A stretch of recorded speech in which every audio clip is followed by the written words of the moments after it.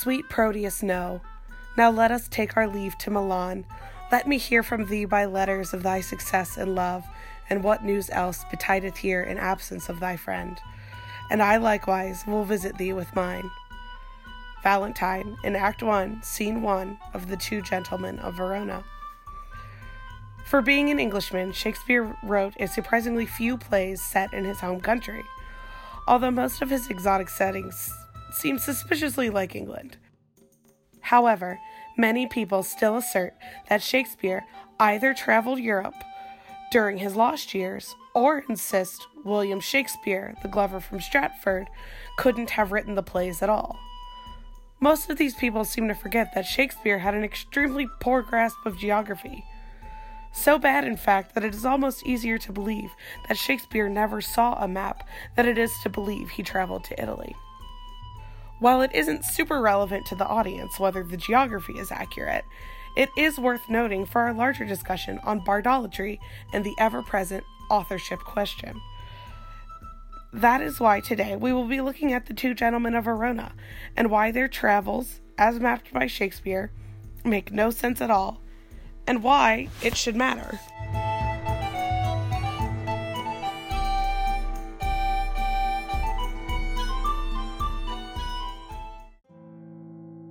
Hello, and welcome to Breaking Bard, a Ripe Good Scholar podcast. I'm your host, Sarah, also known as Ripe Good Scholar on a tiny corner of the internet. Today with the sultry voice of Bad Cough. Yay. Yay.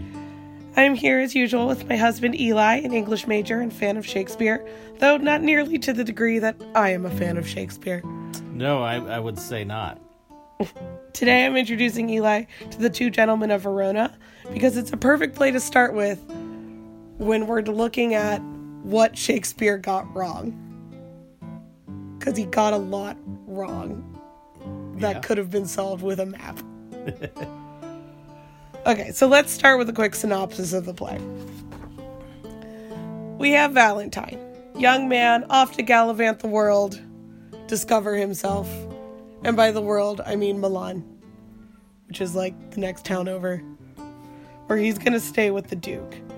Now, he really wants his best buddy in the whole world, Proteus, to come with him.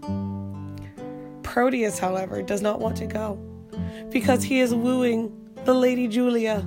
Oh. And he loves her so much. So much. Now, Julia, of course, is playing hard to get, because that's what Shakespearean ladies do. True. Except Julia's darn near driving herself bananas doing it.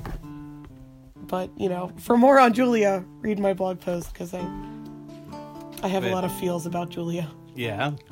I should reread that. Just don't be a Julia.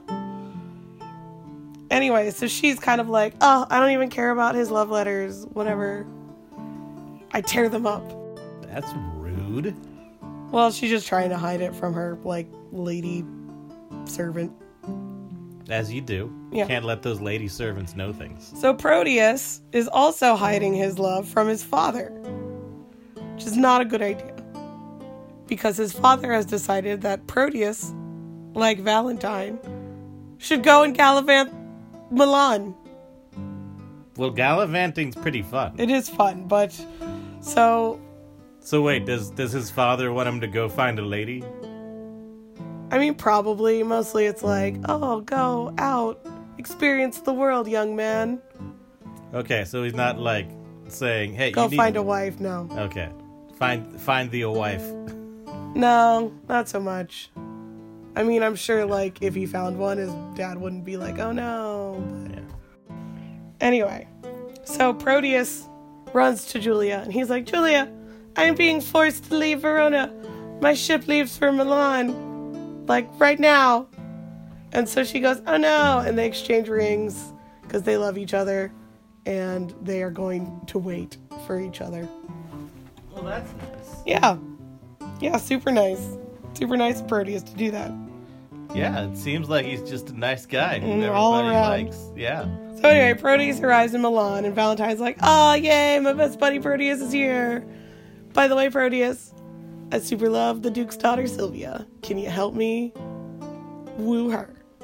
Proteus is like, sure, buddy, I got your back. Because he's a gentleman of Verona. Yes. Which, side note, Two Gentlemen of Verona takes place mostly in Milan. Ah! Well, I mean, I don't know. Otherwise, it would just be titled Two Gentlemen in Milan. True. I think of Verona sounds nicer. It does. It has a nicer ring to it. I'll give Shakespeare that. It's like he's good at this. Yeah. Good at English, bad at geography. Apparently, Sylvia is just like the bee's knees. Like, everybody loves Sylvia. Including Proteus. Yay! Oh, what? Yep. Yeah. I know. Proteus seems like less of a gentleman. Proteus gets worse from here. Oh. Just fair warning. So Proteus is like, ooh, I like her too. Now Sylvia likes Valentine, but nobody but Sylvia appears to care about that. Well, I suppose Valentine does. Yeah, I think Valentine's pretty on board with that. Anyway. What does her dad want? Oh, he has an old suitor who's tangentially relevant to the plot.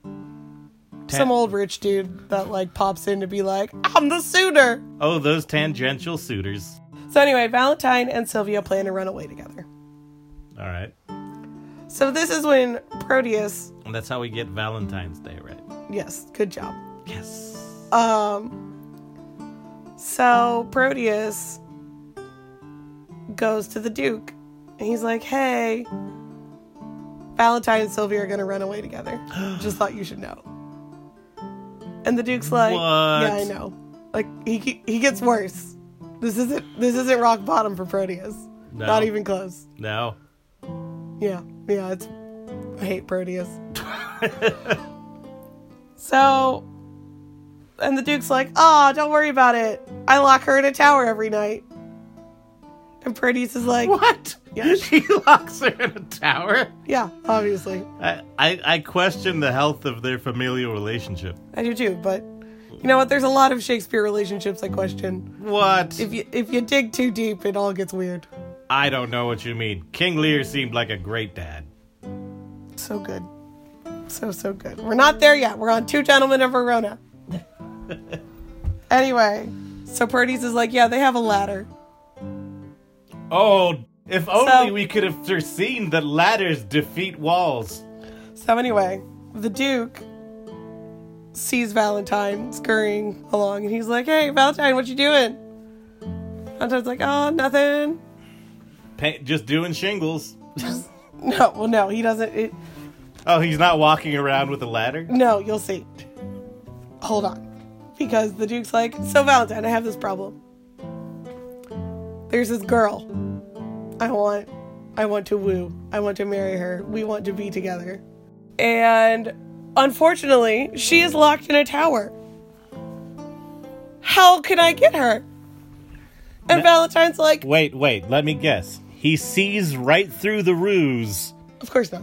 Oh, okay. So Valentine goes, oh man, what you should do is get a rope ladder that can be like folded up and fit under your cloak. And the Duke's like, oh, that's smart. That's smart, Valentine. What's under your cloak? Oh, it's a rope ladder. You're banished. Womp, womp. And so Valentine is stupid. Yes. And then, so as Valentine's like, oh no, I got banished. Proteus is like, oh no, man, tough luck. I have no idea how that happened.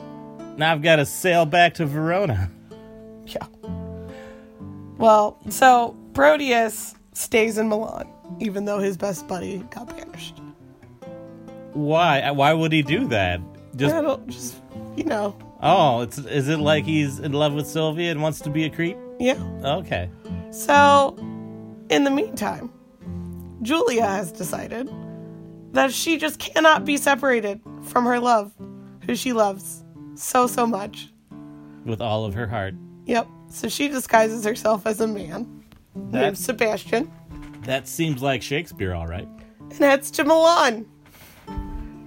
When she gets there, Proteus is at Sylvia's window. What? With musicians playing love ballads at her window at night. Does the Duke hear this? No. Well, I think Proteus is like wooing on behalf of the old guy, quote unquote. Okay. So everybody's kind of cool with it. But he's really just wooing for himself. Because Proteus is a jerky jerk. That's gross. So anyway, Julia, as Sebastian, overhears Proteus telling being like, Sylvia, I love you. And she's like, weren't you just in love with another girl? Like, Valentine told me all about Julia. And he goes, oh, she died.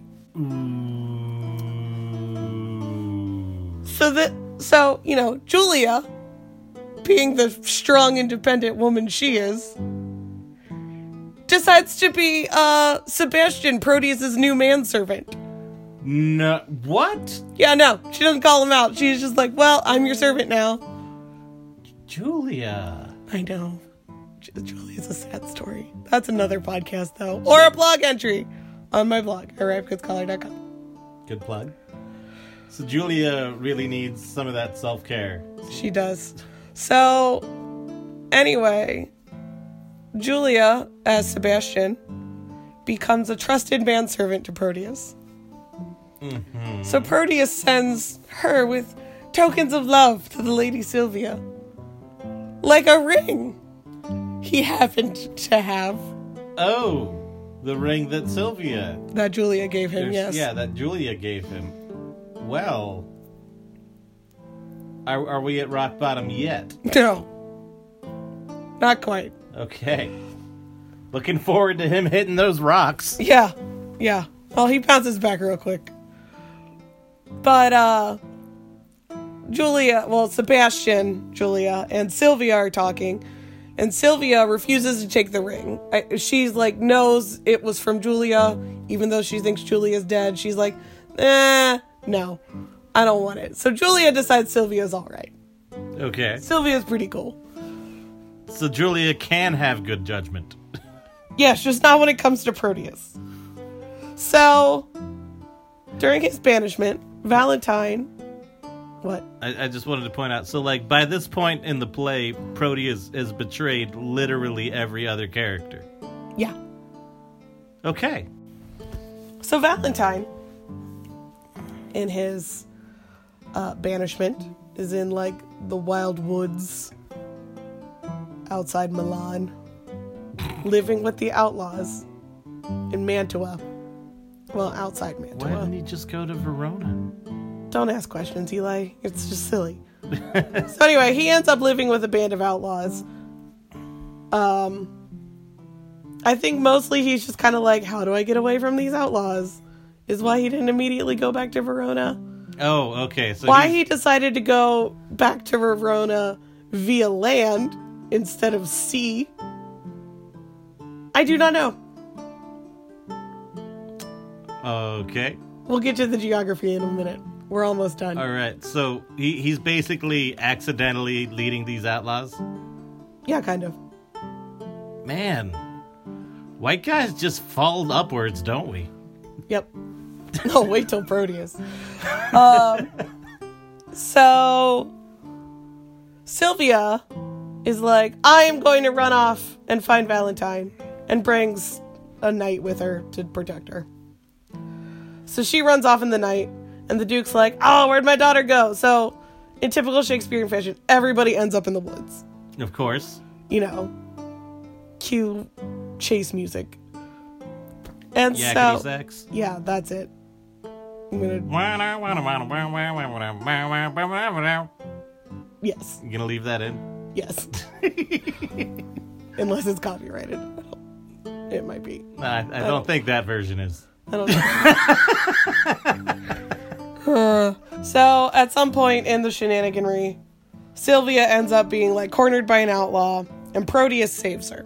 Okay. And Proteus is like, I saved you, now you have to love me. And she's like, no, I don't. And that's when Proteus decides to take her. Oh. By force. Oh. Luckily, Valentine walks in then. Oh? And Proteus goes, oh, my bad. And during the fight, Sebastian passes out and drops the ring that Proteus gave to Julia, so they all find out, like, oh, it's Julia. And she wakes up, and Proteus is like, oh, Julia, I love you. I don't know what went through my head. I'm so crazy. And then everybody gets married. Oh, yeah, so he doesn't hit rock bottom. For rich white guys, it's all trampolines. Yeah, pretty much. So, yeah, that's the basics. There's a lot there. We're going to have to do future podcasts on Proteus and Julia and Sylvia. And it's oh, man, you caught me trying to do a rape. I guess I'll just marry the girlfriend I betrayed. Yeah, pretty much. And Valentine's like, oh, that's cool, bro. We're still best friends. What? Yeah. This is a terrible play. It is. Let's get to the terrible geography. Ooh, fun. So, at the beginning of the play, they travel from Verona to Milan via ship. It's made very clear they get on a boat. Now, I was in Milan not that long ago. It was pretty close to the mountains. Yeah, so is Verona. So Verona is 65 miles from Venice, its nearest seaport. Oh. At least at the time, what would have been its nearest seaport. Yeah. And Milan is 75 miles north of Genoa, its nearest seaport. Oh, that seems like a long way to go if you're, like, yes. in old times. So, one, you're not getting on a boat in Verona. True. It's landlocked. It's one of them land boats. Yeah, one of those land boats. So then, even if, say, they went to Venice and took the boat from there, it's like 1,400 miles around Italy. Yeah. It's notoriously long. To Genoa. To take a 75-mile land route to Milan. Now, if you left Verona and went west via land, you would travel about 90 miles on roads to Milan. So, that doesn't really save you any time. No. You have to... So taking a boat to Milan involves more overland travel than walking to Milan. Yes. So I take it Shakespeare wasn't that good at geography? No, apparently not. And this is what blows my mind about it. Because very few of his plays take place in England. I mean, they all kind of take place in England, but they say they're elsewhere. Yeah, it's like when Sean Connery's in Highlander and he says, I'm a Spaniard. Yeah, pretty much. That was my worst Sean Connery attempt ever. I'm sorry, dear. I'll keep that in so the people know you can do a better Sean Connery. Thank you. So then the question becomes, why does it matter? It wouldn't have mattered to an Elizabethan audience. They wouldn't have known Milan and Verona from any other city in Italy. In all likelihood. I've been to Milan and I don't. Yeah, see, so it doesn't, and it doesn't really matter to the plot whether they took it via boat or land or both, because apparently Valentine decided to go hang out in the woods instead of hop in that boat from Milan. I mean, it's hard to get an imaginary boat on short notice. That's true. You got to plan ahead for those imaginary boats. Even though it wouldn't have mattered to the audience, and it doesn't matter to the plot of the play, it matters in our larger discussion of Shakespeare, and particularly around the authorship question. Because a lot of anti-Stratfordians, the people who don't think Shakespeare wrote Shakespeare, yes, say, look where his plays are set. They're set in all these exotic locations. They're set in Italy. They're set in, Greece. They're set in France. And clearly, whoever wrote these plays was well-traveled. And you could only be well-traveled if you were rich and not the son of a Glover. Yes, essentially. That he must have known. And except he was a dummy who didn't know Milan was inland. Or Verona. Like, they're both inland. it's important for us as Shakespeare scholars to look at what he got wrong, because it makes him a real person. He wasn't this like crazy, well-traveled, super educated genius man. He was a dude who, if he had just looked at one freaking map, he would have known. Because we're talking about Italy. We're not talking about the Americas. Like, he probably knew people from Italy.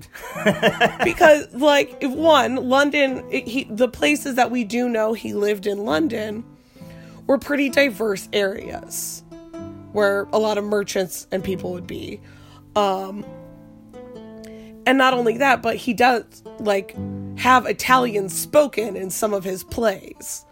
So either he could speak Italian or he had someone who could write it out for him. Wow, so he's really lucky that they didn't have, like, 16th century Twitter. Because it would have been all up his business. True. I mean, like, Shakespeare, in terms of, like, geography, is, like, a worse source than the first years of Wikipedia. Ooh, wow. Yeah, like, it's bad. He's not good at it. Is he Apple Maps bad? Yes. Oh, wow. I mean, yeah, Apple Maps would be the one to take you around Italy. So it's more that people are setting him up as though he's inhumanly refined and well-traveled and beyond what could feel attainable, when he's just a guy like us who wrote some funny plays about a guy who tried to do a rape. Proteus is awful. I know, right? Like, I kind of forgot, like, when I picked this topic, I kind of forgot how awful Proteus was. And then I refreshed my memory on the whole plot. I was like, God, he's the worst. He is. And Julia marries him. Julia, you can do better. I know. Girlfriend's got to get some self-confidence. Girlfriend, you need to focus on you. I mean, there's a lot to dissect in this play that's, like, not right. The geography being the, like, least worrisome of it. But at the same time, I think it's a good balance to strike, because does it matter to the play? No, the play is still perfectly enjoyable. No. Okay, this is why... The play is bad. This is a bad play. Well, exactly, though. But everybody acts like everything Shakespeare wrote was Hamlet. Basically, people keep saying Shakespeare pooped gold, but he ended up pooping Two Gentlemen of Verona. Yeah, and Henry VI. Ooh, that was boring. Yeah, so boring. Next week, I think it's important for people studying Shakespeare and even people first learning Shakespeare to, like, let's revel in the badness of it. You know what I mean? Like, let's talk about how Proteus and Julia are just the worst. Oh yeah, it's just like any other show we love, where, you know, the cheesy bits that make us angry or happy are the stuff we love talking about. Have fun with it. And then go and watch a Shakespeare play, and it'll still be great. Like, in a couple weeks, we're going to go see Titus Andronicus. And it will be delightful. You know why? Because it is the best Your Mama joke. Oh, it does. I can't wait. Oh, that was... They better not cut that. It's so good. No, it's so good. It's so good. It's one of those I don't see how they could cut. Villain, I have done thy mother. Ooh. Oh, burn. Bam. And that's what I like about the Cincinnati Shakespeare Company, is that they will take the time to enjoy that sweet, sweet burn. Right? You know? And we don't, like, we just have to enjoy that. Like, let's enjoy it. Yeah, it's fine to say, ooh, this is a goofy comedy, and ooh, this is stupid, silly fun. Or, ooh, did he just try to do... No, Proteus. Oh, did Shakespeare even ever look at a map ever? Probs not. that's what I really wanted to take away. This play is an exercise in how approachable Shakespeare is. I don't know if approachable is the right word. You're right. Two Gentlemen of Verona in particular. As an author? Okay. That's fair. Yeah. Because that's the thing. I guess that's my mission in life, is to get people to understand Shakespeare was just a dude. Shakespeare was just a dude who wrote some good plays and some really bad ones, but mostly good ones. That's the thing. He tells dirty jokes. He goes on about silly things. Some of his plays are just slapstick, but they're good. They're good for what they are. And we shouldn't pretend like he had to be a saint or a genius to write some good plays. And next week, me and my friend Lisa are going to talk about another doozy of a play. Henry VI. Ooh. Mostly we're going to talk about what was going on in his brain. Oh. With all the catatonia and all that. Man, that's a big historical question. What was going on in his brain? We probably won't answer it. Yay! But tune in next time. And thus concludes this episode's dive into the Bard. If you want to talk more about Shakespeare, please look me up on Twitter or Instagram at RipeGoodScholar, or check out my blog at RipeGoodScholar.com, where I've provided a summary of the Two Gentlemen of Verona, along with a blog on my personal feelings about Julia. If you like this podcast and don't want to miss an episode, please subscribe. New episodes will be released every other Monday. Please consider leaving a 5-star review so new people can be introduced to the podcast, and share with your friends. Alright, that's it for today. Don't forget, our court shall be a little academe, still and contemplative in living art.